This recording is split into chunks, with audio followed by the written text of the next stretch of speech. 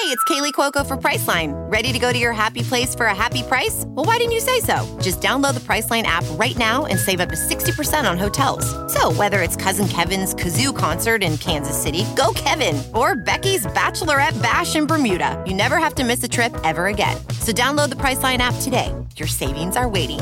Go to your happy place for a happy price. Go to your happy price, Priceline. What's up, guys? The week number 12 preview for our beloved Chicago Bears heading up to Minneapolis to take on the Minnesota Vikings.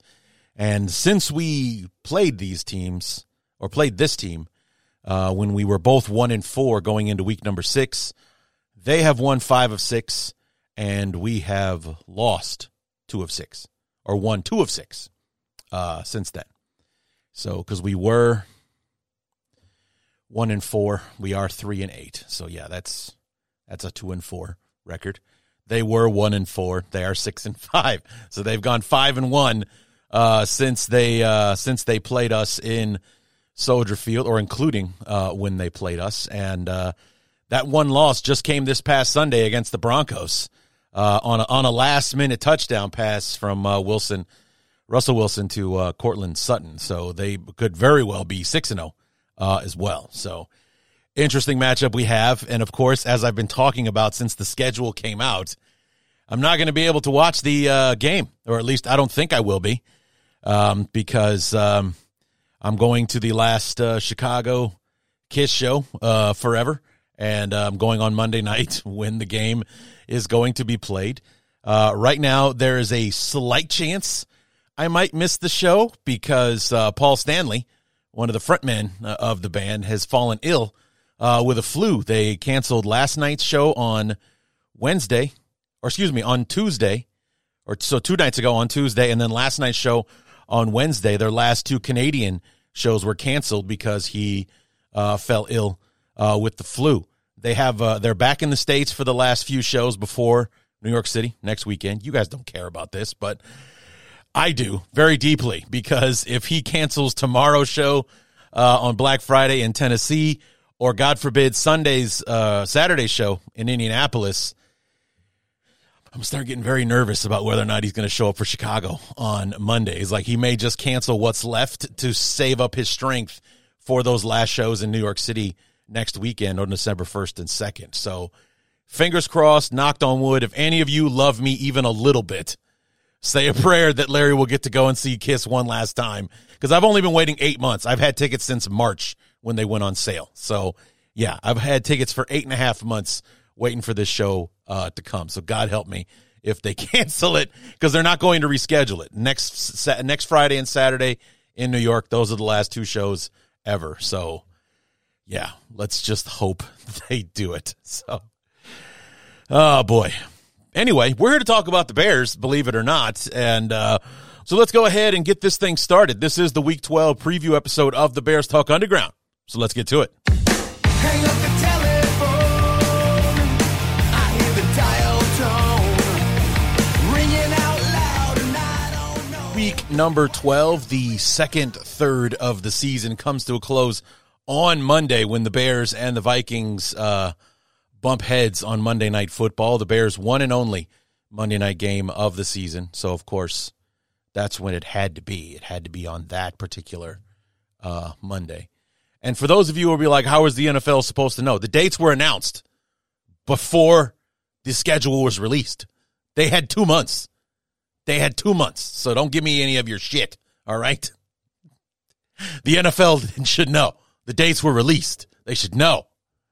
It's like, no Bear fans are going to miss the show, so we can't play the Bears in Minnesota on Monday the 27th in November. Can't happen. They had time, so I don't want to hear it.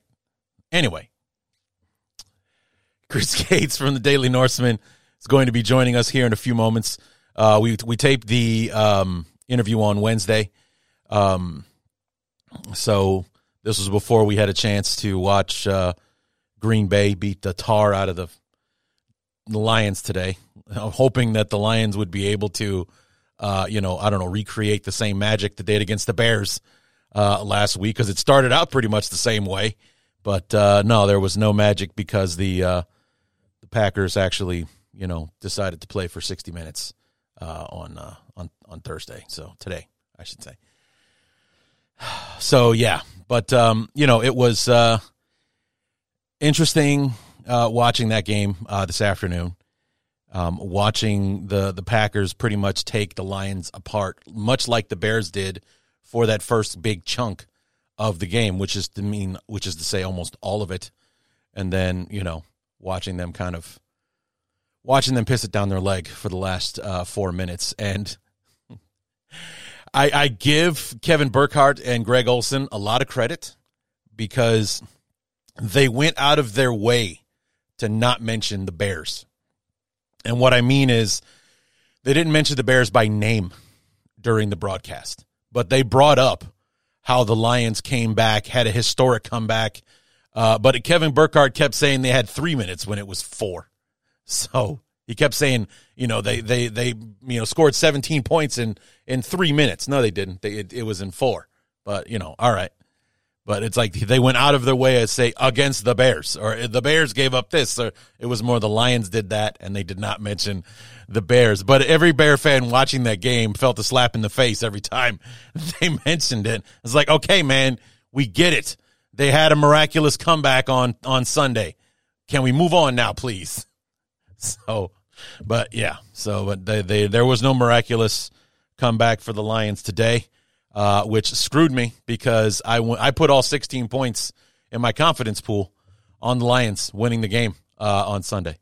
The Cowboys just did me right. That game just wrapped up a few minutes ago. They beat the unholy hell out of Washington by 35 points, 45-10, I believe was the final score there. And we'll see how the 49ers handle the Seahawks, but Seahawks are banged up. Geno Smith, Kenneth Walker, they're all playing hurt if they're even playing tonight. So hopefully the 49ers handle business and I can be 2-1 on Thanksgiving. But it's like, man, that Lions one, I'm really pissed off about that. So to hell with Detroit, man. I'm going to have a talk with Jeremy Reisman when we see him again in a couple weeks because we play him again right after the bye. So anyway, let's go ahead and dive into the news and notes. Mike Singletary, Samurai himself, 2-time Defensive Player of the Year, the middle linebacker for those historic Bear defenses in the 80s, says that Justin Fields is the quarterback to take the Bears to the next level. He just said this in an interview with the SB Nation Windy City Gridiron site. He said, before you even begin to talk about the skill, before you talk being able to read defenses and what have you, he has the heart of a champion, Samurai said. I could see that while he was in college. What the Bears, got to do is they've got to surround him with the talent to go out there and execute. But there's no doubt in my mind Justin can be the guy to take the Bears to the next level.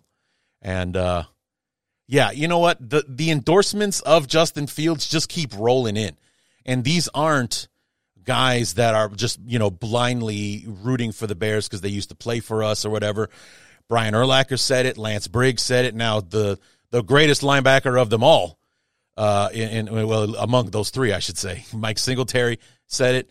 I never really heard what Dick Butkus had to say. Unfortunately, he passed away, so I guess we'll never know. But, I'm sure that he would vote in the Justin Fields pool. And it makes a lot of sense that Singletary and even Briggs and Urlacher, especially them, would endorse a guy like Justin Fields because the first thought that they probably had was like, if we had a guy like him on our team, we'd have won. We'd have run out of fingers for all the Super Bowls we would have won with Justin Fields helping out the offense to go along with those unstoppable defenses that we had with Briggs and Urlacher and especially with Samurai.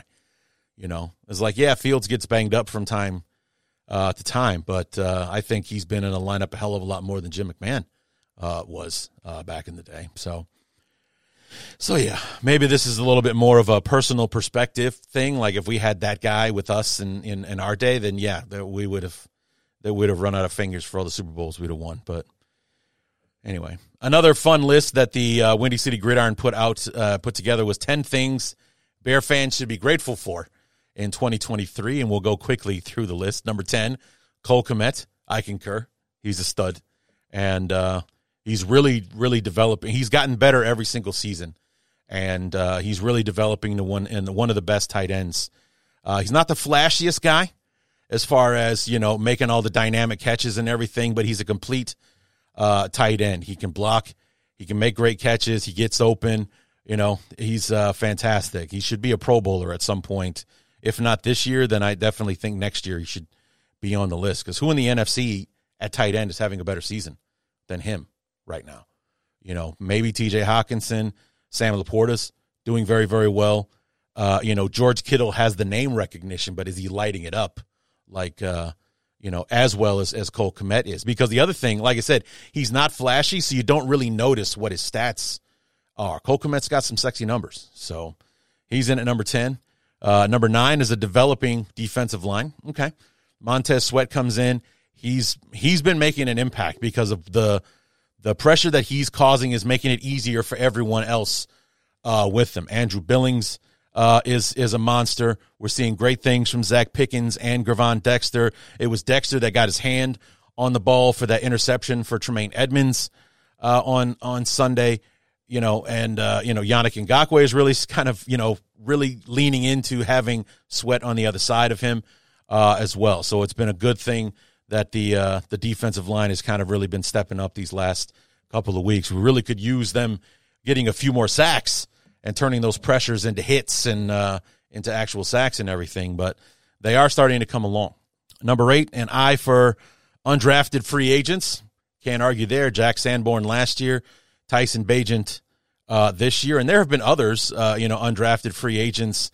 But in 2 years under Ryan Poles, we've gotten 2 starters out of the UDFA group, or at the very least, a starter in Sanborn and our long-term backup in Tyson Bagent. And that, God forbid Fields goes down again, no one's going to lose any sleep over Bagent being in there like we have as Bear fans for so many years with the various, backups we've had over the years. So they're coming in number 8. Number 7 is the running game, because it seems that whomever we plug in there, we do a great job of coaching those running backs up and opening holes for them. Deontay Foreman made us not really miss Khalil Herbert when he was gone. Roshan Johnson is developing nicely. He wasn't our leading rusher, but he was our best running back on Sunday, 5 yards a carry on 6 carries against the Lions. So, of course, we don't give him any more. He had 6 carries for 30 yards on Sunday. So, of course, we didn't give him the ball much more than that. But, Deontay Foreman has been fantastic. Khalil Herbert, before he got hurt, was really, doing great. So, hopefully, he kind of works his way back into his old self before the season is up. And, of course, the offensive line has been fantastic in the running game, at least. Number 6 was TJ Edwards. He is either close to or is leading the NFL in tackles right now, and not to mention he got that interception against the Lions and everything. I believe he recovered a fumble as well. So TJ Edwards has been an outstanding signing for us. Really showing up when signing with his hometown team. So that's been a very good signing for us. Number 5, Jalen Johnson. I'd feel better about this where it is if Johnson had come down with that pick 6 on Sunday. But, you can't let those slip through your hands, not when you want to make $20 million a season. I already went on a tirade about that the other day, but that's all I'm going to say about it. Jalen Johnson is an outstanding corner. I do want to keep him. I do want him to be a Bear, not only because I don't want to see him in another uniform, but I am sensitive to the thought that, what it could say to the locker room if the Bears don't bring him back. Like, never mind being as good as you are. If you're not asking for the right amount, they're not going to bring you back. So, why are you putting your heart and soul into playing for this team when they're not going to pay you? They're just going to let you go and let somebody else do it. So I'm sensitive to that. The price has to be right, but I don't think there's a Bear fan on earth that doesn't want Jalen Johnson back next year. So you just have to deal with the ugly realities of the salary cap, and there's not always enough to go around and all that kind of stuff. So I want Jalen Johnson to stay. I believe Jalen Johnson wants to stay, and I believe him when he says that. So Let's make it happen. So go out there and get some interceptions, turn a couple of them into pick sixes, make it hard for them not to pay you $20 million, as opposed to right now it's still an argument. You're an awesome corner. You get the job done. We don't want to see you go, but we're not going to pay you that much. So if you want that money, go out there and get it, bro. Go out there and get it. Number 4 is Darnell Wright and Tevin Jenkins. Wholeheartedly agree. 2 drafted offensive linemen that are really, really getting after it. And I'm hoping, because I read about Tevin Jenkins said he makes some changes to his exercise and to his diet and everything when he got hurt again and had to miss the first 4 games of the season.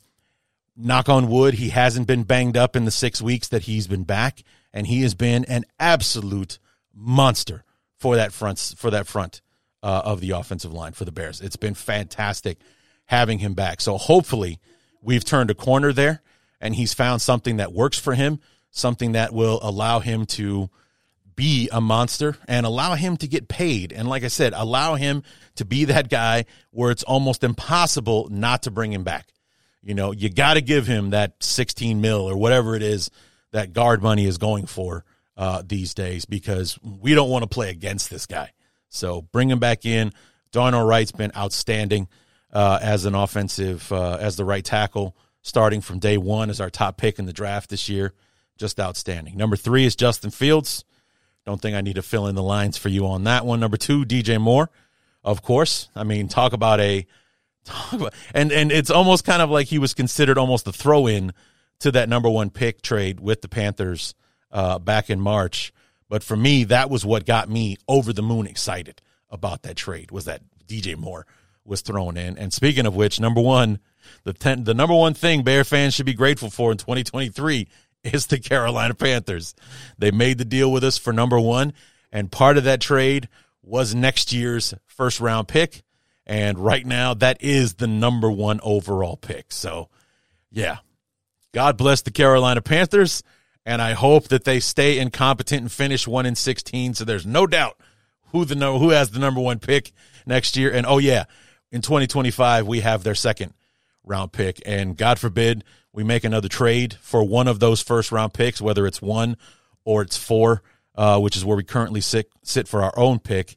Maybe we can turn that into 2 1s and 2 2s next year in 2025. So, but yeah, because of the Carolina Panthers, the Bears have a lot of options when it comes to the draft. And because of that, we have options in free agency and so on and so forth. So it's, yeah, I wholeheartedly agree. The number 1 thing we should be grateful for right now is the Carolina Panthers. God bless them. So, and let's see, what else do we have? Yeah. Oh, man. I saw this, and I was like, well, he's not wrong. Amon-Ra St. Brown and Equinemius, our wide receiver, obviously they're brothers, and they do a podcast called The 33rd Team. And they get together once a week, kind of like the Kelsey brothers do.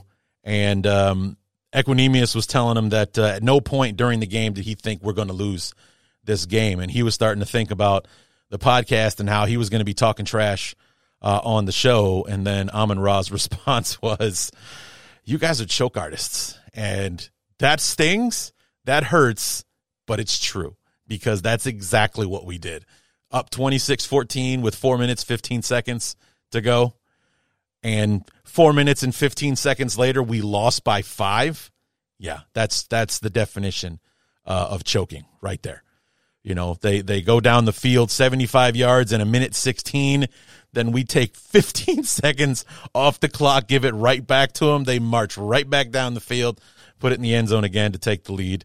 And then the cherry on top was Aiden Hutchinson, who hadn't gotten a sack all day long, finally gets to Fields because Darnell Wright did an outstanding job against Hutchinson. He struggled with him at times, as he should. If Hayden Hutchinson's one of the best edge rushers, especially the best young edge rusher in the game right now. And it was in that moment Hutchinson made his play. So, yeah, we are choke artists. It sucks, but it's true. So, and then finally the injury report.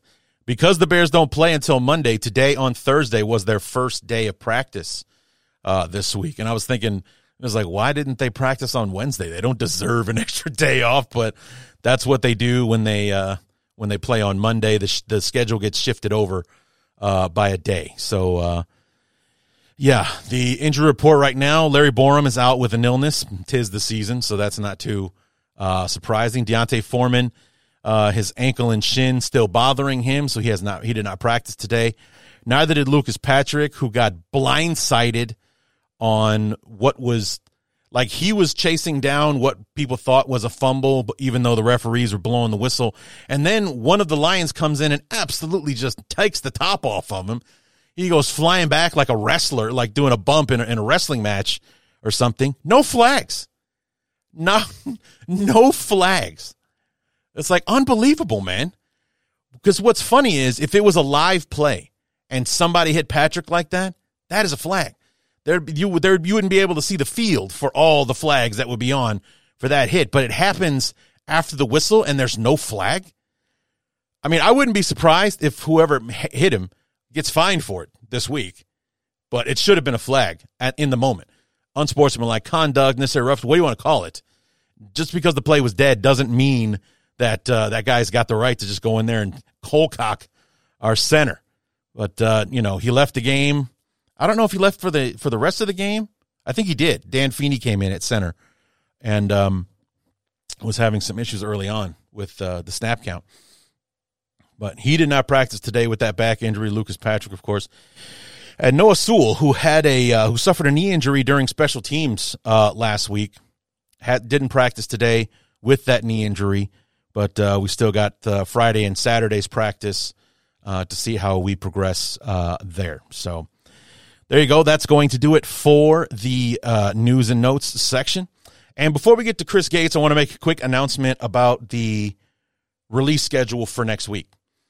And I decided that I'm going to do it backwards this week, that the fourth phase will come out on Monday. And I'll review all the games from today on Thursday, tomorrow on the Black Friday game, and then all the Sunday games.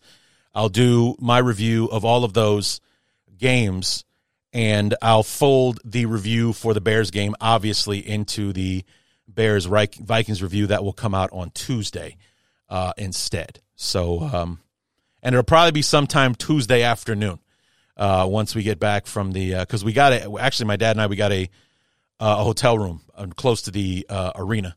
So we're going to stay the night instead of trying to battle all of Rosemont, Illinois, to try to get out of town and get on the highway, because we're also about an hour and change, more than that, about an hour and a half away from the arena. So we're going to stay in the hotel and chill and not worry about it and come back on Tuesday morning. And then when we get back, I'll do the review and drop the episode sometime Tuesday afternoon, I would hope.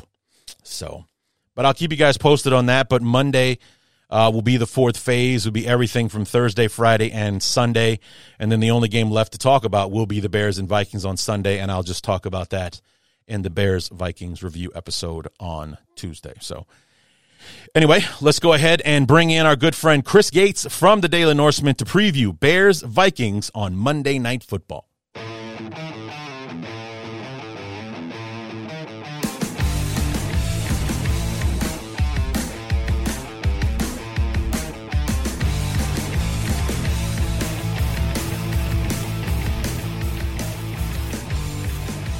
Week number 12 has our beloved Chicago Bears heading up to Minneapolis to take on the Minnesota Vikings.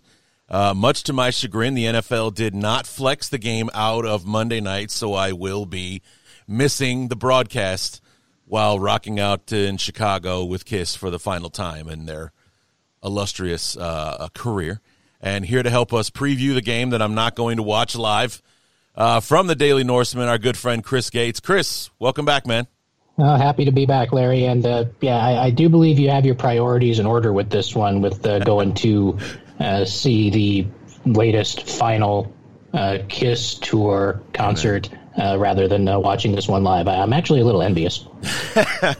Well, you know, I invested just on a trial basis in NFL Plus. I've heard many complaints about how it is, but I was sold on the fact that they said that as soon as the broadcast is over, it's available online, basically. So basically when the show is over, I will be able to watch it through the app after the game.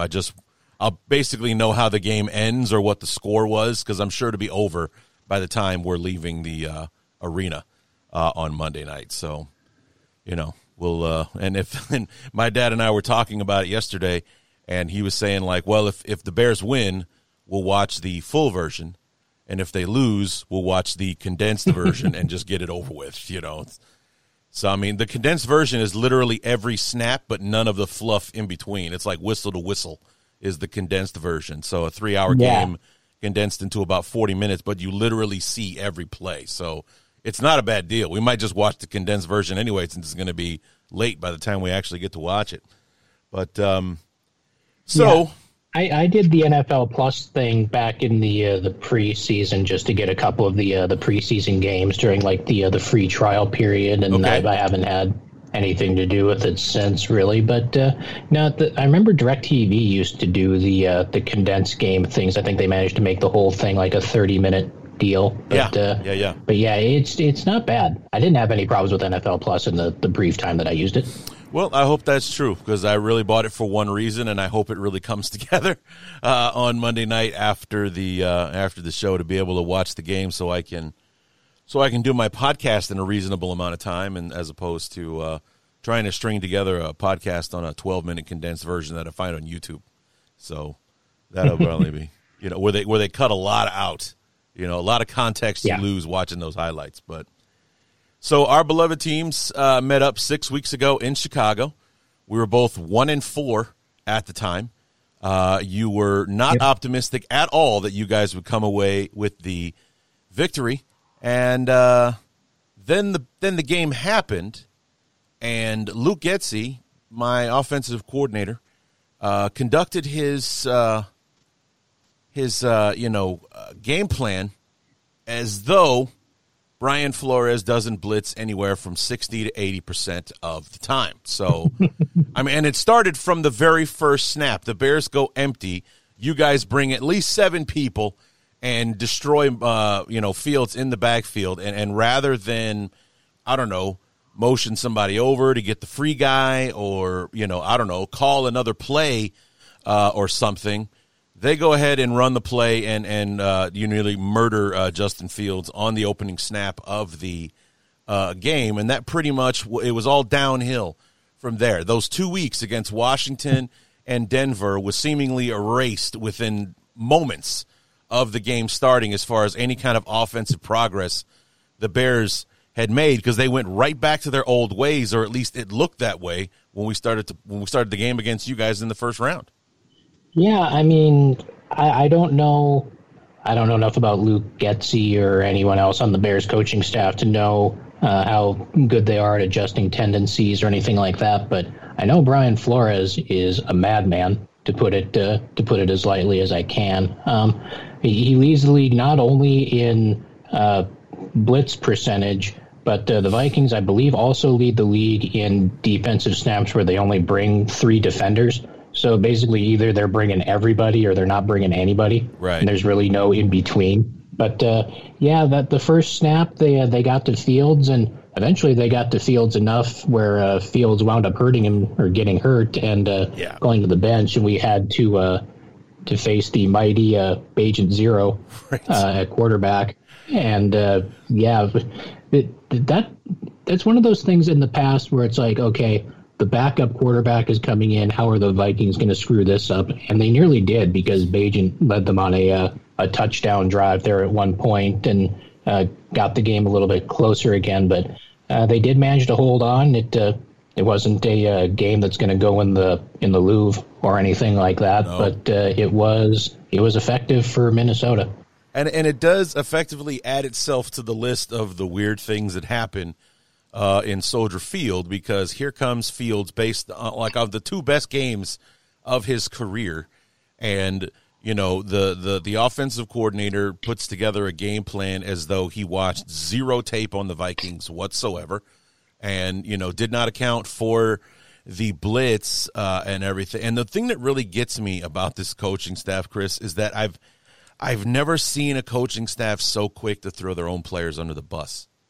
And not so much by naming names or anything like that, but it's never like the one redeeming quality of Matt Nagy was that if something went wrong during the game, the first thing would be, that's on me. We've got to work on that. We've got to be better there or anything like that. Luke Getsy and Matt Eberflus like to call these learning experiences for the players.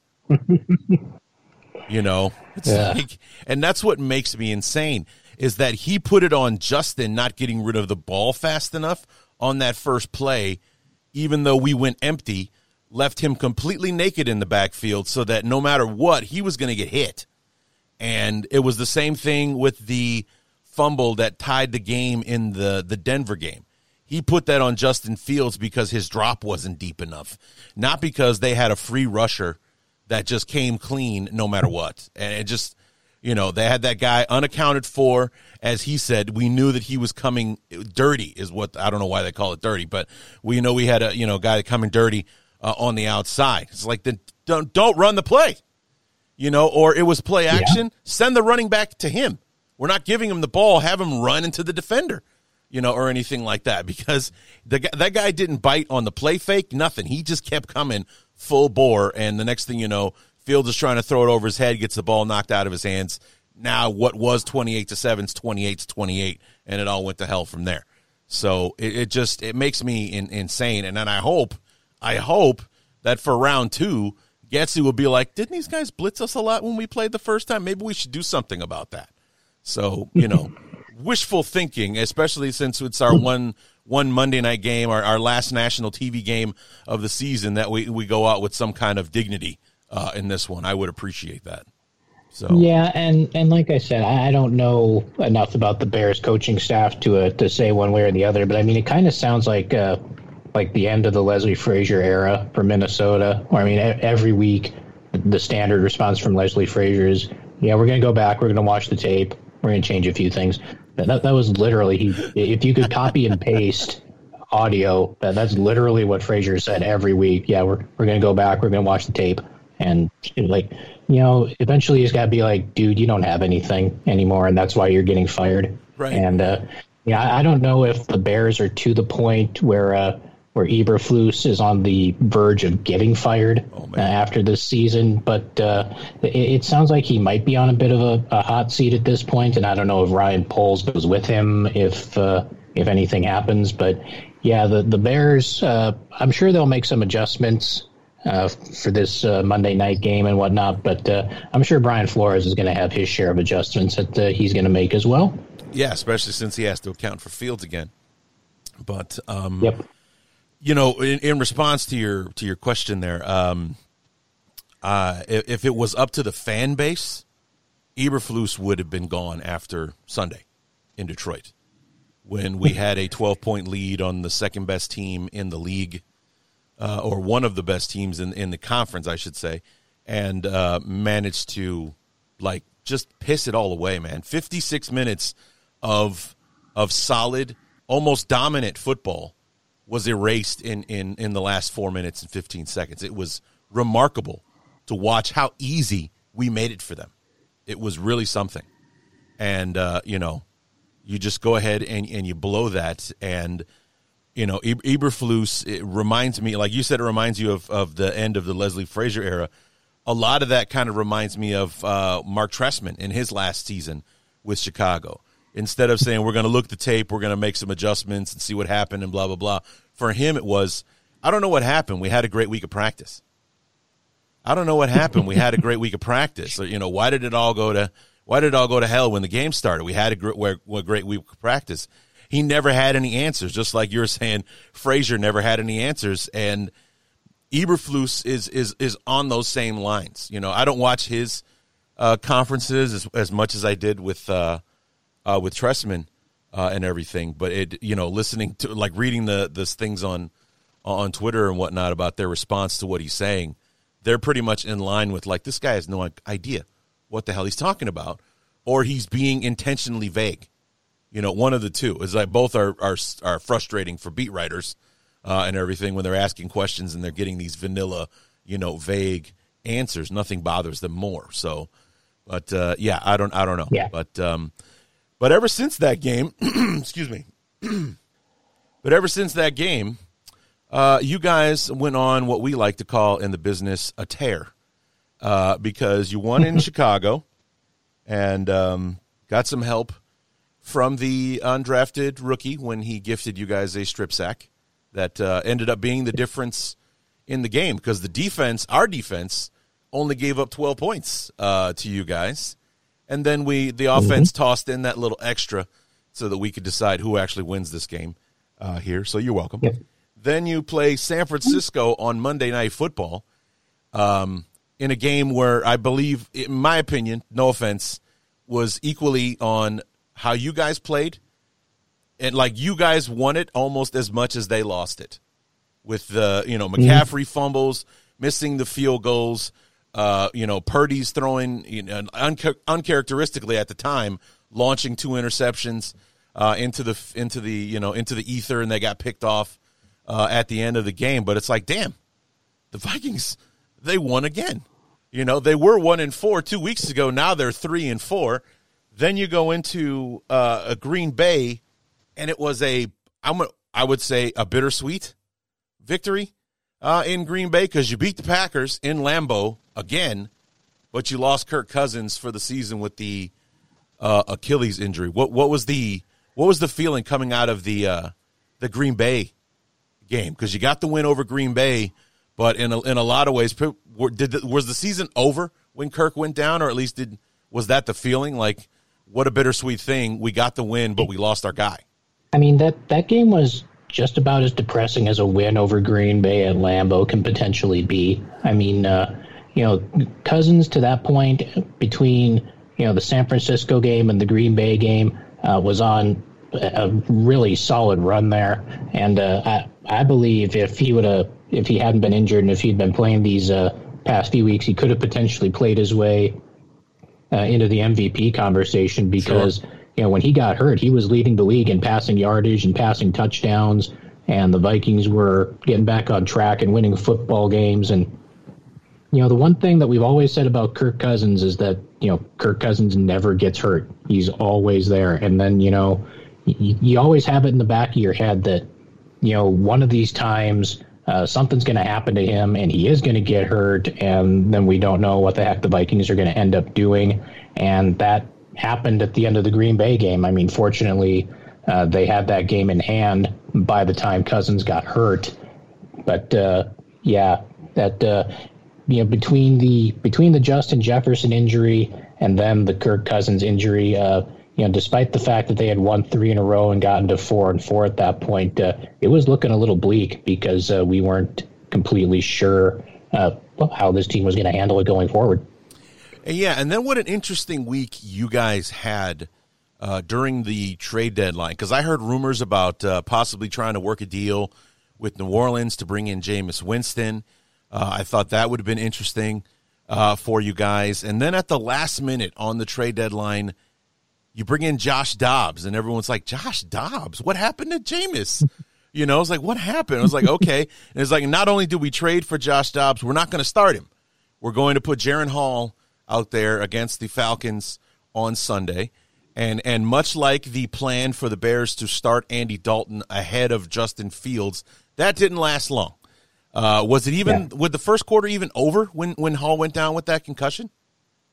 It was the Vikings' last play, or the second to last offensive play, because that happened on a 3rd down when he got concussed, and that put them into a 4th and goal, and they kicked the field goal from there. So, it was the last offensive play for the Vikings of the first quarter was when Hall suffered the concussion that knocked him out. And, they had literally spent the entire week devoting everything to getting him ready to go for the game. They gave him all the reps. They gave him everything during practice, and he lasted a whole quarter before he got knocked out of the game. Right, and then the story begins, because now Josh Dobbs, who's been on the team for all of 4 days at the time, is surrounded by his offensive linemen while he's taking snaps from the center, so they can get his cadence down, so there's no false starts on the field. Then he proceeds to go out there and put 28 points on what was then a top 10 defense in the NFL, winning it in the final moments. Thank you for that, by the way, because I had Atlanta picked, and I lost a good chunk of confidence points when Josh Dobbs threw that touchdown pass with a few moments to go in the game. And then the roller coaster begins. It's like, because here comes Josh Dobbs, rocket scientist. Literally, he is a literal rocket scientist, showing just how smart he is, because he went out there and ran an offense that he had all of 4 days to get down as the backup, getting no reps, and ran it well enough to score 28 points and beat the Falcons on the road. Yeah, and it got off to about as bad a start as you could possibly envision, because his first drive, he gets sacked for a safety. Either the second or third drive, he coughs one up, and the Falcons take it and return it down to the 2-yard line. Thankfully, the defense stood up and limited that to a field goal. But once he kind of got the jitters out of the way and got things going, it went better than anyone could have possibly expected. Obviously, I mean, when you see some of the highlights or whatever and what was going on during the game, Kevin O'Connell was literally walking him through the plays in the headset until the comms got shut off before each play. It was literally, okay, you're going to take the snap, and then you're going to look here, and then you're going to look here, and then just until the communication got cut off between the headsets, and he was literally holding Dobbs' hand as much as he possibly could during each and every play call. And given that Kevin O'Connell has played or was an NFL quarterback at one time, I mean, I know he didn't play very much. He kind of rode the bench most of his career, but he at least understands what it takes and what you need to know, what you need to do to be a National Football League quarterback. I think he's one of the few coaches that could have gotten Dobbs through that situation the way he did. I don't think someone like a Mike Zimmer or something like that could have helped Dobbs to anywhere near the level of success that he had, thanks to Kevin O'Connell's help. Yeah, it reminded me very much of back in the 90s when Marty Schottenheimer out of nowhere cuts Bernie Kosar. And the Cowboys pick him up, and because Troy Aikman gets hurt, Bernie Kosar goes out there with a wrist pad that was about as thick as a novel of the playbook so that he could read the plays, off of his wrist, and he went out and won the game for him. That's very much what that reminds me of. It's like, yeah, I just got here this week, but I have the literally entire playbook in little tiny windows on my wrist, and we're just going to go out there and see what happens. And he went out and won the game. And then here you have, 30 plus years later, Kevin O'Connell spoon feeding the offense to Josh Dobbs. And it worked out after, like you said, the pre-show jitters got out of the way. They're like, oh shit, I'm actually being thrown into this, aren't I? I had no idea. It's like, it's a miracle I'm even wearing the uniform right now for all that I know about this offense. Now I got to go out there and help us win a football game. And the guy pulled it off. So, it's his third team this season, his, fourth or fifth team in a calendar year. And he's out there, doing things. It was remarkable. Yeah, I had the whole timeline here, and I'll see if I can find it again. But, basically just this year, he ended last season with Tennessee because he got thrown into their starting lineup for the last 2 weeks after Ryan Tannehill got hurt. Right. So, he started their last 2 games and had a shot at winning a division title, but they wound up coming up short. Then he signed with Cleveland. So that's team number 2. And then Cleveland traded him to Arizona during the preseason. So that's team number 3. And then Arizona traded him to the Vikings. So since January of this year, this is his 4th team. Yeah, I hope he's not a homeowner, because that's that house that he bought 4 teams ago. What a crazy calendar year that guy's had. It's insane to think about how much he's moved around. But it didn't work out in Cleveland. He got outplayed by DTR, and that's why he got traded. Then he goes into Arizona, and all of a sudden the Cardinals are scrappy where they're supposed to be in tank mode. They almost beat Wash. They have the lead late in like 3 of their first 4 games. They beat the Cowboys, and they're just basically just trading water until Kyler Murray can come back, and then they can throw him out there to see if they want to keep him next season, because you got a new GM and a new head coach out there. And then they're like, oh, Minnesota will give us some picks. We'll get the picks back that we gave away for him, and we'll throw Clayton Tune out there, and Kyler Murray will be back in another week or two. So Josh Dobbs has fulfilled his obligation, so we'll throw him out to Minnesota and see if he can swim. Well, he swam against the Falcons, and then a week later, the final score does not tell how much of a big win that was for Minnesota over the Saints, because the lead was large before the Saints added some touchdowns late. But the guy's been on the team less than 10 days. He's got you guys 2 wins as your starting quarterback. So it was pretty crazy that you won 3 in a row. Kirk goes down with this season-ending injury. There's no chance, like Aaron Rodgers, that he might be able to come back. The timetable just doesn't work. So he's done for the year. This now promising season is, in question.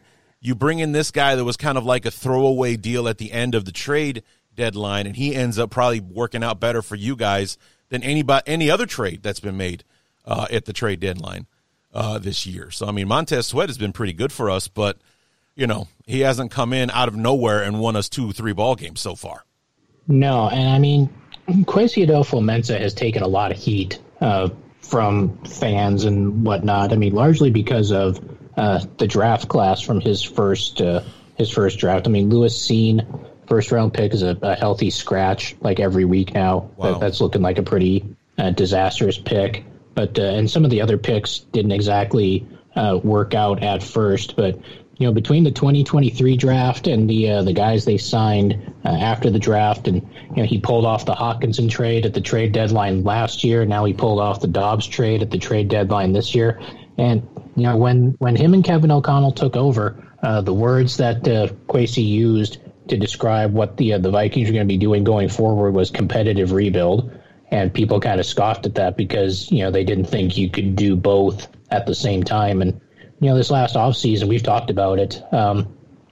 They let a bunch of guys go. They let Eric Hendricks go. Adam Thielen's gone. Zadarius Smith got traded away. And they replaced him with a bunch of younger, cheaper options. And, they are doing the competitive rebuild. They're staying involved. They're in the 7th spot in the NFC playoff chase right now, but with the way the playoff chase looks, the playoff teams in the NFC might be completely set here before too much longer, just because, if you look at it, the Vikings are the 7 now and Green Bay is the 8. And if Green Bay loses to Detroit this weekend, that puts them effectively 3 games behind the Vikings in the standings, because the Vikings have already beaten them once. And, the only drama in the NFC playoff field could be who wins the annual NFC South pillow fight. Right. But the people scoffed at the idea of the competitive rebuild, and Kwesi and Kevin O'Connell are pulling it off so far. There might be some smoke and mirrors involved and whatnot, but the fact is they're getting the job done, and it's going to be an interesting off season ahead. But obviously we got to get through the rest of the season and the postseason here first for this season. But I think Kwesi and Kevin O'Connell deserve a little more credit than I think they've been getting recently, and hopefully that'll shift going forward here as well. Yeah, it's quite a run that you guys have that you've been on since we met up. And it appears that we did for you guys what we did for Detroit last year, because they came into Soldier Field last year 1-6, ended the season 9-8. You guys come into Soldier Field 1-4, and now you're 6-5, having won 5 in a row and just barely lost to the Broncos on Sunday Night Football, who were also on a bit of a winning streak of their own. Like both Kevin O'Connell and Sean Payton had done everything they could to get their teams turned around, or they got things settled and everything, so that they were winning these one score games instead of losing them like you were. Because that was the one thing that we talked about when we met up in October, was that you guys were 11-0 or something like that in the one-score games last year, and this year you were like 1-3 or something like that in the one-score games, and it's like the trend that everybody knew you couldn't sustain was going against you, and yet now you guys are flipping it and making it work for you again. Yeah, I mean, this year the Vikings are back to playing almost exclusively one-score games again. I mean, the only game they've had that was decided by more than 2 scores was the win at Green Bay. Right. That they won by 2 touchdowns. But other than that, the games this year have been 3 points, 6 points, 4 points, 8 points, 7 points, 6 points, 5 points, 3 points, 8 points, and 1 point. Right. So they have a 6-5 record, which means they're 5-5 this year in one-score games because the one over Green Bay was a double-digit victory, and I think a lot of people expected the regression. I mean, obviously you're not going to go 11-0 in one-score games every year. That was just nuts what happened last season. But Kevin O'Connell and the Vikings, and even the last couple years of the Zimmer era, they play these close games, and they rely on somebody to make a play, and more often than not, the play's getting made somehow. And I like I said, I don't know how long it's sustainable. I mean, if you look at the next few weeks of the schedule, we've got you guys, and then we've got the bye, and then it's at Los Angeles, and then at the Joe Burrow-less Cincinnati Bengals in Week 15 before we finish off with the Green Bay Detroit sandwich to finish the season here. But I mean, I think they beat the Bears. I mean, it's not exactly murderer's row the next few weeks, and they could get themselves to a 9-5 before they have to face Detroit that first time. And like I said, with the way the rest of the NFC playoff field looks, that might be good enough at that point. But we'll have to see. I mean, obviously we gotta get through Monday night first, so we'll see how all that goes.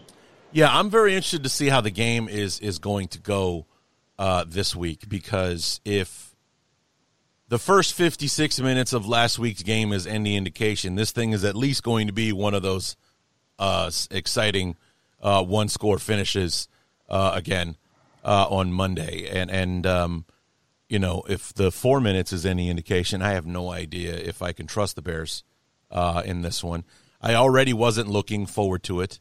But with Fields coming back, I mean, Chris, I got to be honest with you, man. I was terrified of what Sunday was going to look like, because the Lions have been playing so well, and not that I didn't trust Justin Fields to play well, but it's like, who would elect to put Fields have to be that game that he comes back for? To me, it seemed insane that he practiced before the Carolina game and they didn't play him against the Panthers. It's like, if there's a game where you want to knock the rust off, it's against the worst team in football. Play against him, where you're playing against a team where you can afford to make a mistake, maybe, or something like that, or you can afford to be a little slow out of the gates, because I think they're averaging maybe 7 points a game in Carolina at this point. You can afford to knock the rust off a little against the Panthers. No, but instead, we're going to throw you in against one of the hottest teams in football, on the road, where the fans are really digging their team this year, and in as hostile territory as you can find right now in the league. That's going to be your first game back. And it was a sink-or-swim type situation, and Fields swam very well against the Lions. But the problem with the Bears has been consistency. Will we be able to do it again against Minnesota? And especially since this is Minnesota's second bite at the apple, what will they do different to counteract for what we did on Sunday, or what we might be able to throw at you guys? I'm really interested to see how. I'm at least intrigued and very interested in how and what the outcome is going to look like. If this past Sunday went the way that I thought it might go, it would be all gloom and doom for me about how this is going to go on Sunday, having no faith whatsoever that the Bears had a shot. I don't think that we'll win on Monday, but I think that we'll at least make a game of it after what I saw from them against the Lions. Oh, I think you definitely will too. I mean, especially if Fields can stay healthy, because he gives you that extra dimension that the Vikings have always kind of struggled with historically, and that's a quarterback that can get out and get on the move and kind of make plays off schedule and make plays with his legs if he needs to. But yeah, I mean, just the way the Vikings do things with all the one-score games that we've talked about, and it's prime time, and I don't know. Like you said, I think the Vikings are going to win this game as well. But I don't think anyone should be expecting a blowout, just because, the Vikings don't blow anybody out. Even, we had the game against New Orleans. It was 27-3 midway through the third quarter, and the Saints still had an opportunity for a Hail Mary at the end of the game and whatnot. I mean, this team just doesn't blow opposing teams out for whatever reason it might be. They just don't go out and crush opponents when they have the opportunity to. They do something to let those teams back into the game, and it drives people nuts. It drives me nuts. I would like to have a Sunday afternoon where you can just kind of relax and not have to chew your fingernails down to the nub during the fourth quarter and whatnot. But like I said, this team just doesn't do that. They make it more interesting than it needs to be pretty much every week, and there needs to come a point where a nice, easy victory would be welcome, but I don't know. I don't think that's going to happen on Monday night either. I think the Vikings win, but I don't think it's going to be any sort of a blowout or anything like that. Right, and then, like as you mentioned a moment ago, the schedule gets really interesting for you guys in the last 5 weeks, because same as us, you have the bye after this game on Monday. You have the Raiders, who are 2-1 under their interim head coach, because they fired Josh McDaniel. Surprisingly, but not surprisingly, all at the same time. Then you have the next time there's head coaching openings in the NFL, that dude's name is still going to come up for reasons that are just beyond anybody's understanding, because he's proven in like 2 or 3 different places that he can't actually be a head coach, but he'll get mentioned because Bill Belichick and so forth. And anyway, I'm on a tangent here. I apologize. Go ahead. No. You're absolutely right. I mean, he screwed up huge in Denver. He said that he had learned and that he knew what not to do or how to treat people and blah, blah, blah, and then goes right into Vegas and does the same stuff again. It took him less than 2 seasons to alienate himself from the entire football team, and then couldn't help himself. I'm sure you've heard the story where Antonio Pierce is talking about how in 2007 he was on the Giants, and that's the year that they beat the undefeated Patriots, and they did it because they believed they could, even when the whole world doubted them. And McDaniel's response wasn't, "Hey man, great story." It was, "Don't talk about the Patriots that way." Are you kidding me, bro? Really? That's what you want to say right now?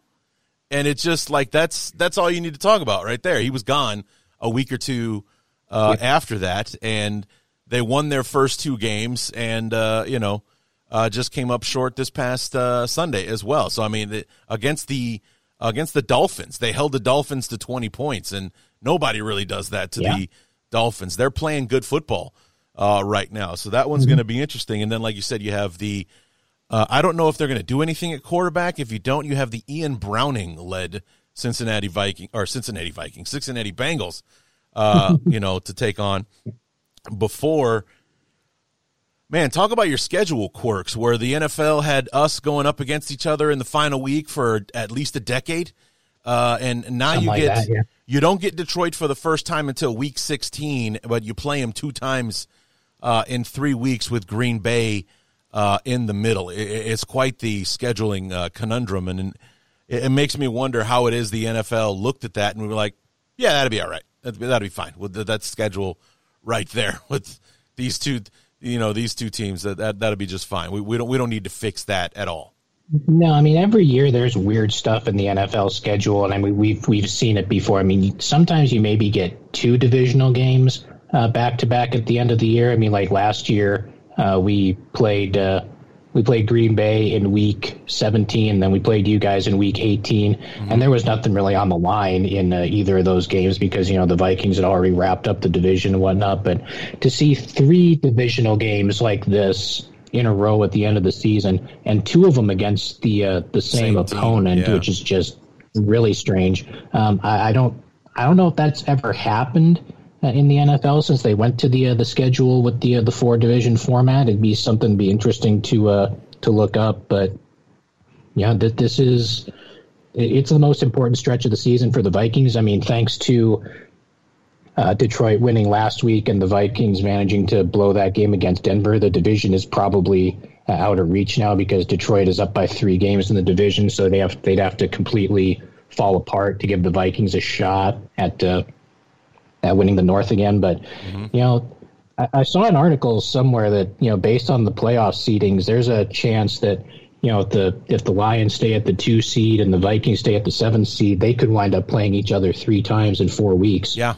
Because they would play in week 16, and then they would play in week 18, and then they would play the wild card game at Detroit again the next week. So yeah, you could see Lions Vikings 3 times in 4 weeks, which would be even weirder still. Right, and if the season ended today, that's exactly what would happen. Those are the seedings. It would be the Lions would be the 2 seed, and Minnesota would be the 7 seed. So they would in fact play each other on Wild Card Weekend, and it's crazy to think that could hold.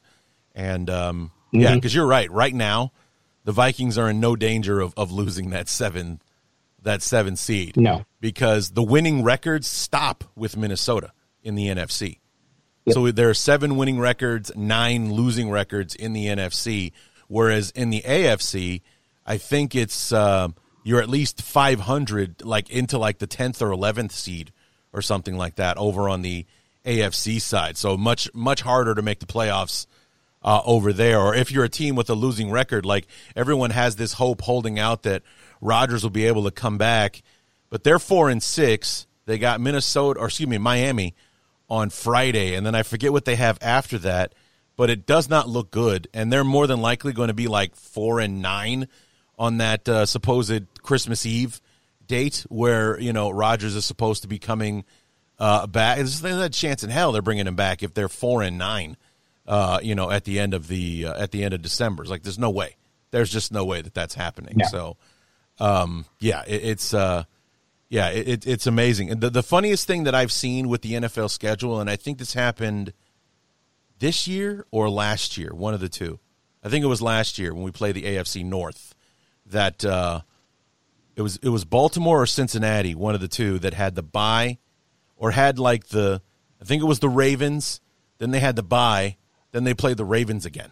So it was like and it was like for the Ravens, it was Cincinnati, Cleveland, and then Cincinnati again, or something like that. But it was like for Cincinnati, they literally had 2 games in a row against, and it may have been Cleveland, one of the two, that had the Ravens on quote back-to-back games because the bye was sandwiched in between. It's like you guys didn't think maybe to fix that 2 divisional games back-to-back essentially with the teams like that. It's kind of crazy with the scheduling quirks. But yeah, to have Detroit, then Detroit and Green Bay at home, and then finishing in Detroit, that could be your Sunday night game.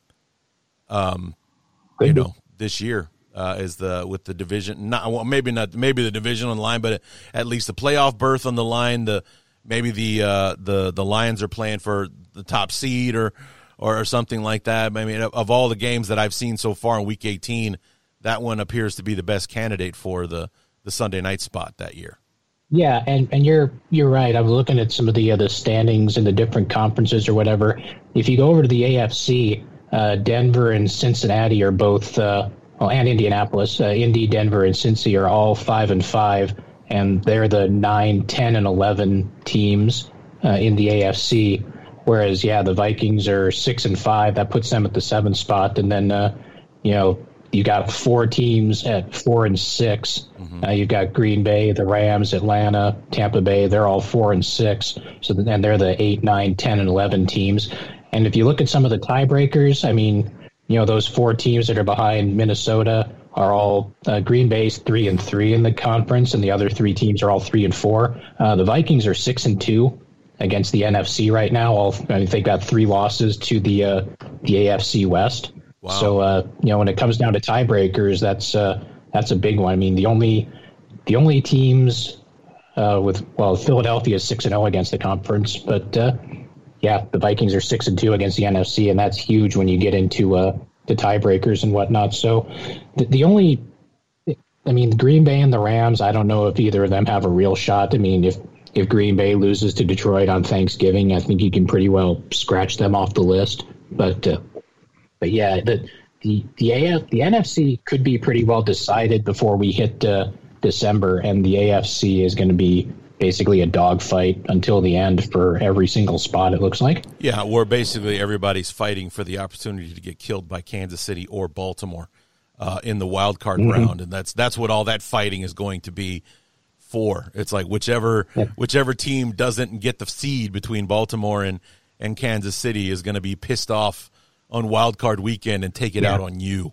Like, that's what you're playing for right now, is to get killed by one of these teams. So, yeah, it's interesting how it's going to unfold in the AFC. In the NFC, like you said, this thing could be decided well before Christmas as to who's making the playoffs and who's not this year. So yeah, man, I mean, like, I'm looking forward to the game on Monday, mostly because I'm intrigued as to how it's all going to play out, because consistency has not been a thing for Eberflus and the Bears. So thinking that or being confident in our ability to pull off another Detroit performance, or at least the first 56 minutes of it, are slim to none. As far as, like, I'll be surprised pleasantly, but I'll be surprised if they play that well in the Minnesota game on Monday. So I'm very interested to see if they can do it.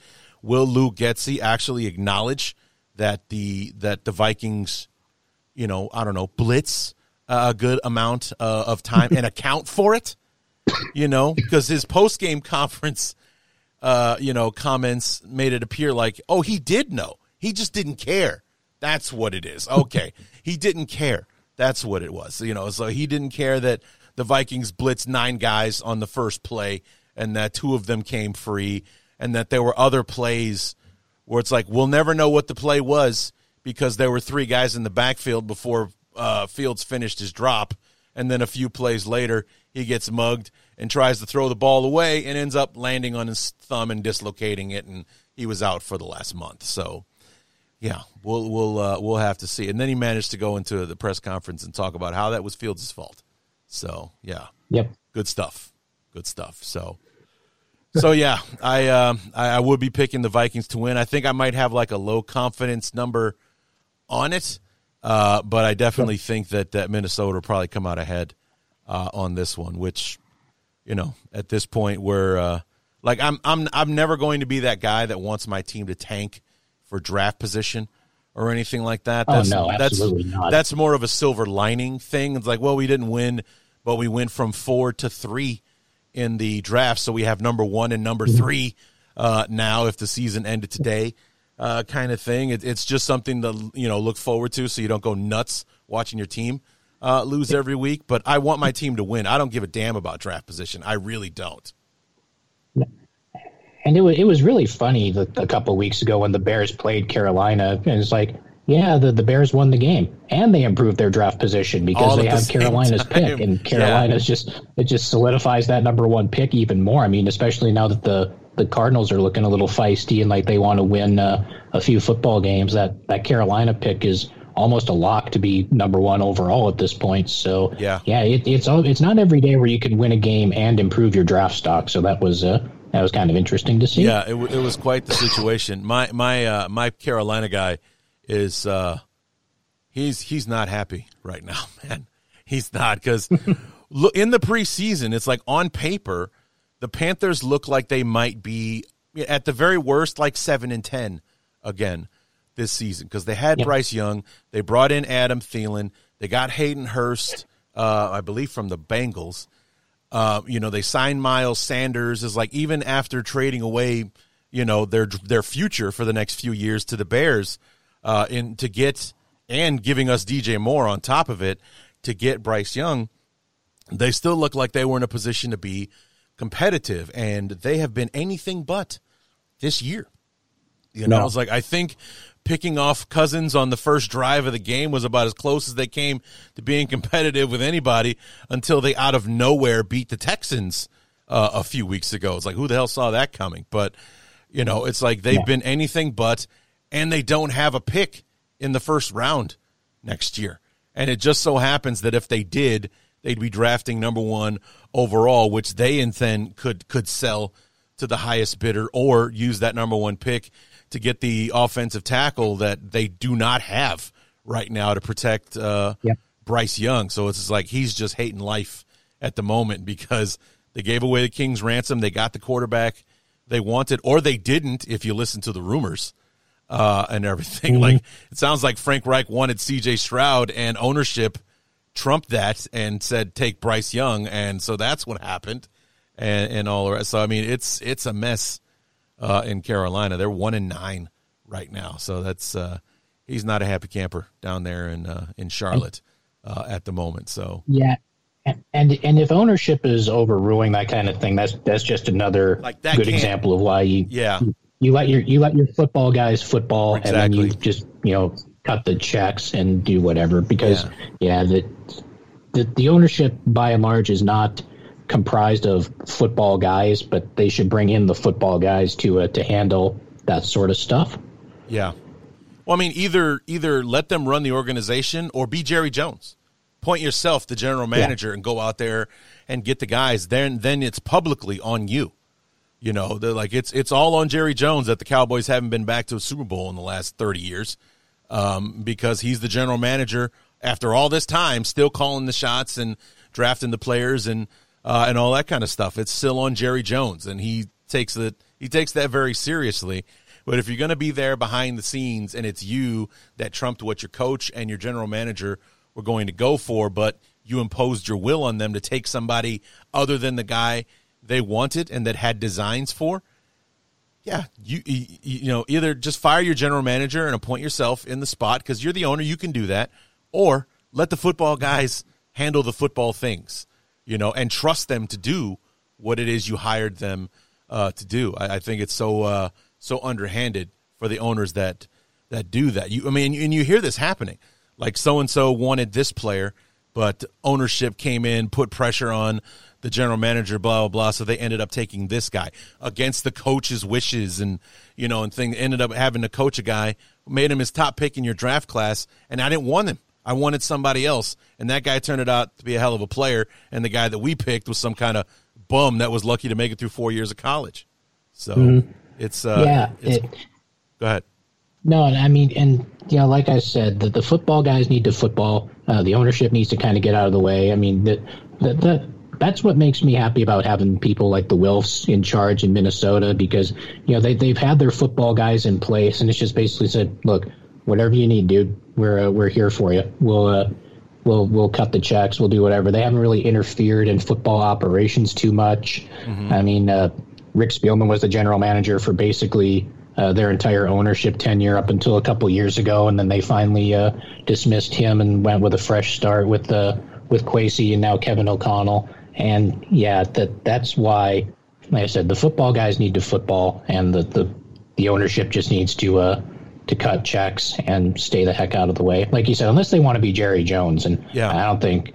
There's 31 other teams in the NFL that are pretty happy that their guy is not Jerry Jones because I couldn't imagine having to be a Cowboys fan and having to deal with Jerry Jones's whims and delusions that he's like a real football guy at this point. So, I mean, but if you're going to do that, you need to insert yourself in there publicly somehow. Yeah. Because you can't make the general manager and the coach take the fall for a decision you force them to make. That's not cool. It's not fair. So, I mean, you have to take some kind of heat for that and not let it be some kind of rumor or whatever that may or may not be confirmed, or that will be confirmed by your general manager and your coach after you fire them, so then be like, hey, we wanted to do a completely different thing in Carolina. C.J. Stroud was our guy. And then all of a sudden management came in and said, no, we like Bryce Young because of I heard it was because of the visits to the team. The owner and the wife fell in love with Bryce Young more so than C.J. Stroud, and that changed everything. Bryce Young is now a Panther instead of C.J. Stroud, and we all see how that's going. I don't know how much better C.J. Stroud would be if he was in Carolina getting pounded for 4 or 5 sacks a game, but based on the eye test, I think it might be going at least a little bit better than it's going right now. So, but if you're going to do that, you got to take the heat for it. You absolutely have to, and you're going to make decisions that influence your franchise. You got to be willing to go out there and be like, yeah, you know what?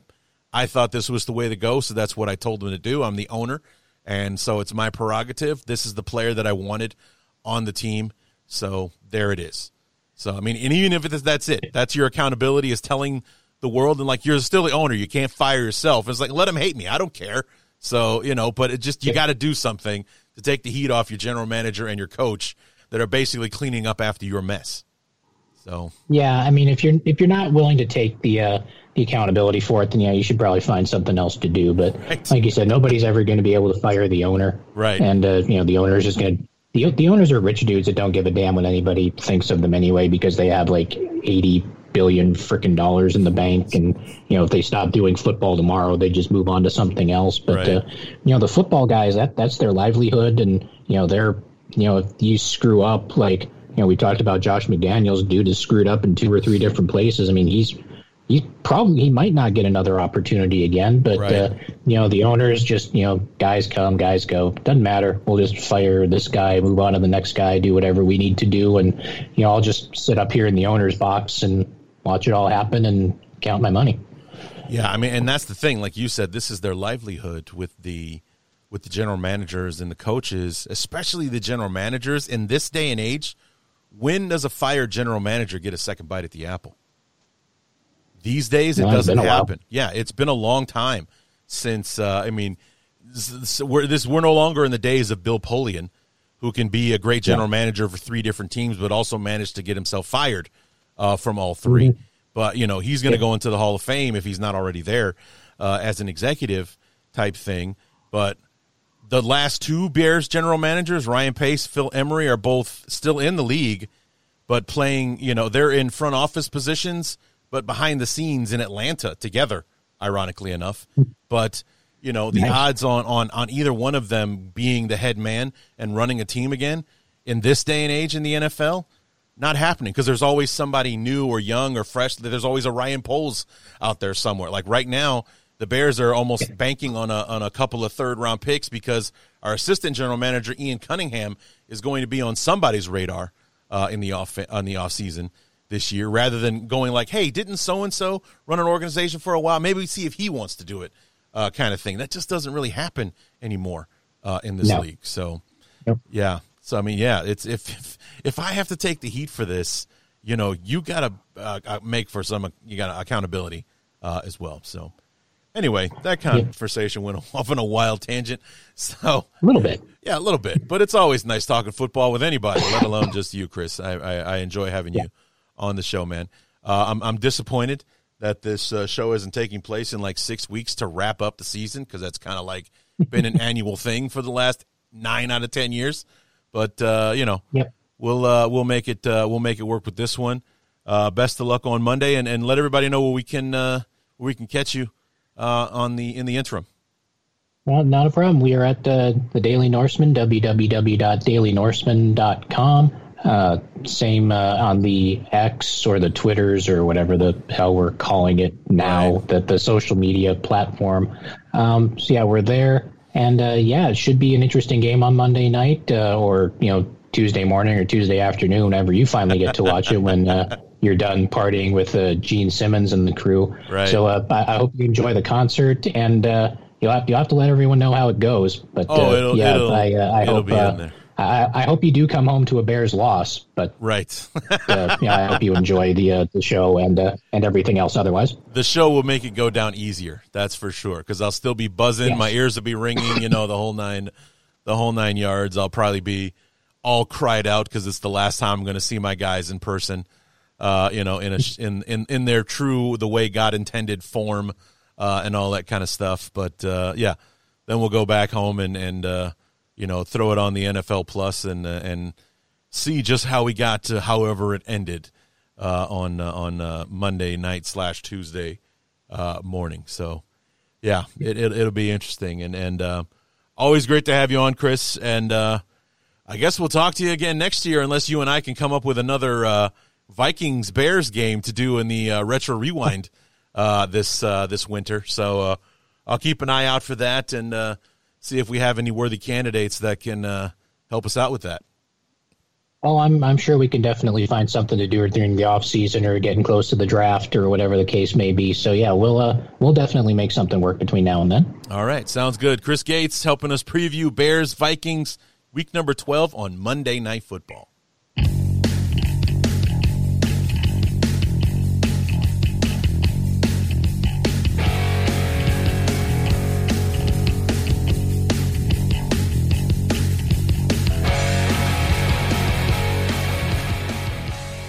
As always, want to thank Chris Gates for coming on the show, and maybe we'll have one of those weird Soldier Field games in Minneapolis on Monday night, because it just seems like the weird or the extraordinary has been the play of the day when it comes to Josh Dobbs being a part of this team. It has to be interesting and outrageous, and we'll see. Hopefully, Josh Dobbs will be less of a problem for the Bears. But he runs a lot better than Cousins did, so it's something that we need to account for. But it also does look like something that Chris and I didn't talk about. Justin Jefferson doesn't look like he's going to play on Monday, so it looks like we're going to be able to avoid Justin Jefferson for all of 2023 because he didn't play. That was his first game that he missed, was the Bear game in week number 6. So looks like we're going to avoid him again, and that will be one less thing we have to worry about. But it's still plenty with Addison and Hawkinson and everything else that they have there. Irv Smith, no, that he's on the Bengals. Sorry, but anyway. So yeah, with Dobbs and Addison, who are hooking up very well, in their short time together, and Hawkinson is one of the best tight ends in the NFL right now. So hopefully that will be the limit that we have to worry about. But moving on to keys to the game so we can wrap things up. First thing, let's continue to mix things up on offense. Because the one thing that really bothered me about that first game was that we basically appeared to abandon everything that worked for us against Washington and Denver. And I know that they're different defenses and that, obviously you have a different game plan for every team. And the don't even get me started on the blitzing. I've been talking about that for 6 weeks. Luke Getsy didn't look like he knew or cared that they blitzed as much as they did. They were going to run their offense, and it's just up to Justin Fields to get rid of the ball. And to this day, I still marvel at the fact that he said that out loud in front of the press corps. If he says that to Justin Fields in the meeting room, fine. That's fine. That's behind closed doors. When you put that out there for public consumption, what it actually sounds like is that, we don't care about our quarterback. We don't care. We got to run the offense because it feels like Nagy all over again. It's like these guys just aren't executing the offense. Well, maybe you need to run something else that they can execute. Did you ever think about that? So, and this was a guy in its introductory press conference that said, we're going to put our guys in the best position to succeed. We're going to run what they're best suited for. We're going to basically adjust to the team that we have. And that sounded like music to our ears after 4 years of Nagy trying to fit a round peg in a square hole. So, but then they start going out there and all of a sudden the ego kicks in. It's like, these plays work, just run them. So, yeah. But let's continue to mix things up. Let's obviously stick with the run, get those design QB runs for Justin in there. Let's roll out to kind of get away from some of that pressure we know is going to be coming. Let's play action to use the strength of our running game. Let's mix in some deep balls and all that kind of stuff. A big test for the offensive line, but the offensive line is as healthy as it's ever been going into this game. So hopefully Lucas Patrick can go in there and play. Otherwise, I don't know why I'm messing around with Dan Feeney. Why isn't Cody Whitehair out there? So, yeah, let's go ahead and do that. But anyway, Wright and Davis on the right side are good to go. Braxton Jones, Tevin Jenkins. Everybody's around. Everybody's healthy. We're set to go, man. So let's get them all out there and, let's get them to work. And, let's see what we got there. Key number 2, forget about Sunday. And when I mean forget about Sunday, the Lions game, I mean remove it from your mind completely so there is no inkling of here we go again. I know we're a 3-8 team, and we found new and creative ways to lose all 8 of those games. But you can always get a sense for when things are not going to go your way, when things are starting to go sideways, and it permeates on the sidelines. So just forget about it. Forget it ever happened. Just go out there, play the game, roll with the punches. Do not take the punches. Do not let them hurt and or affect you. So don't let here we go again creep into your heads. And part of this game that we love so much is mental. A big part of it, actually. At least 50% of it is mental. So, because you've just seen the team, momentum. Now they start to believe in themselves. All of a sudden they're indestructible. They can beat anybody. We've seen it happen so many times. So don't let it creep into your head, and just forget about Sunday altogether. And then finally, Coach Eberflus, for the love of heavenly God, play to win. Don't play not to lose. We're 3-8. Practically everyone with a set of eyes and an opinion has your office cleaned out already. What do you have to lose? Take the chance. I just got done watching Dan Campbell go for it on 4th down 5 times in that game against the Packers. And he's 8-3, not 3-8. I mean, he's 8-3 because those 4th downs didn't work out this week, but this guy's winning. He's playing to win the game. Sometimes it doesn't work out. And as I've said 100 times already, as in when I've been begging you to be aggressive and blitz, I would much rather watch us get beat off a blitz than to sit there trying to get home with 4 when more times than not we don't, and getting picked apart in zone coverage. I would much rather watch us go for it on 4th and 5 and not get it than to watch us lay up and take the field goal. Okay? I would much rather watch us go down swinging, especially now at 3-8. To hell with it, man. Just do it. Just do it. Like I said, everybody's got your office cleaned out already. The only real question now is whether or not Poles is going with you. I don't think he is. I think that there's evidence all over the place that Foles has done a fantastic job. But Eberflus, on the other hand, yeah, that guy, yeah, he's done. Or anyone who you ask about. I have not met one person who thinks that Eberflus deserves to come back next year. I know that Poles tore it down to the studs when he took over, especially with last year's team. That's fine. You went 3-14. Nobody was calling for your job last year. Nobody. Because we were seeing players out there giving maximum effort and just coming up short because we knew we didn't have the horses yet. Well, Poles went out and got them for you. He went out and got you a whole stable full of them. And this team, top to bottom, is so much better than it was last year.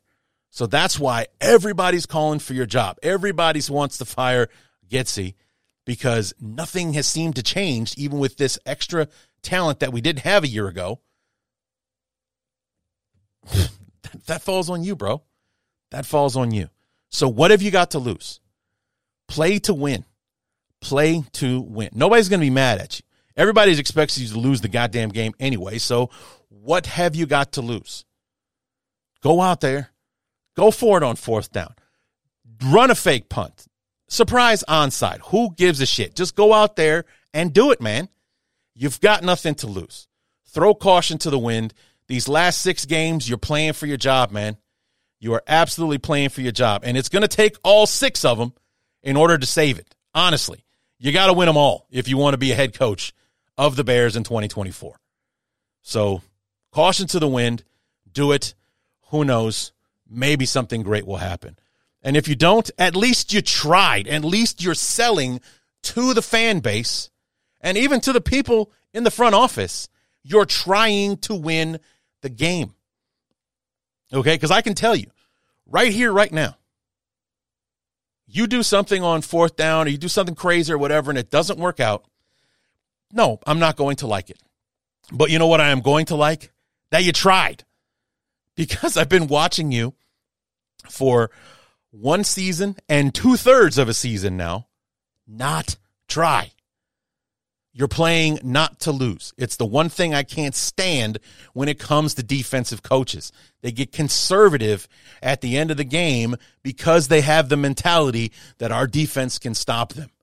So we'll take the points here. We'll put it on the defense. It's like, well, granted, the defense has been playing better over the last several weeks, but you know what would make it easier? If you scored another touchdown. Then it's a 3-score game. Now you really can lean on the defense because they can afford to make a mistake. God forbid. They'll be playing with confidence because they know that they can't lose it on one play. What have you got to lose, man? Like I said, everyone with a brain has got your office cleared out already. Okay? So just go out there and do it. Caution to the wind. You know, as they say, bro, fuck it. Just go out and do it. Take the chance. If you lose, whatever. They expect you to lose anyway. I would much rather watch us lose going down fighting than to do what we did on Sunday and just watch them take it from us like that. You know, God forbid the same thing happens on Monday with Minnesota and they come back and take it from us. I want them to pry it out of our cold, dead fingers than watch us hand it over like we did we made that so easy at the end of the game for them. So easy. Hey, if you're going to go down hard. Make them absolutely rip it out of our hands as opposed to them just stealing candy from a baby, man. Please, for the love of God, just make us believe that you're actually trying out there. Okay? Sell it to us. You want us on your side? That's what you have to do. Look like you're actually trying to win, that you're playing to win instead of this playing not to lose nonsense. Lovey did it from time to time. It drove me batshit insane when he did that too. So did John Fox, and I can list off a handful of examples how Fox pissed it away. That one Green Bay game towards the end of the season, he kicks the field goal or kicks the extra point to tie it rather than going for 2 to take the lead. Yeah. And then what do the Packers do? The Packers play to win. The next thing you know, Jordy Nelson catches the ball about 70 yards downfield because the Packers aren't done playing football yet. Sets them up for a field goal. Green Bay wins. Now, granted, that may have happened anyway, but they would have needed to do it because the Packers could have just kneeled on it. We go to overtime, and then we'll see what happens there. But no, they're like, man, we don't want to play for overtime. We want to get the hell out of here. So we're going to throw the ball for Jordy Nelson. He'll be wide open. He'll catch it. We'll kick the field goal, and then we'll go back home. Then we'll get out of here. Then we'll go home. And that's exactly what happened. So, granted, it may have happened anyway. 2016, we were a pretty crappy football team. But at least they would have needed to do it. And that may have put on the pressure that they come up short. Who knows? But we'll never know because Fox didn't do it. He played not to lose instead of playing to win, and we lost the damn game. And nothing makes me crazier. Nothing makes me crazier than playing not to lose, getting picked apart when instead of being aggressive and you know, taking what's yours instead of taking what they give you. The hell with that. So that's what I want. Those are the keys. That's the show. Come back on Monday for the 4th phase review, and then on Tuesday, I'll let you know how the show was, if you give a shit, and I will tell you, did the Bears win? Did they play to win? Did they play not to lose? Did they lose the game? All of that, and then some. We're back to talk about it all. So until then, my name is Larry D, and this has been the Bears Talk Underground.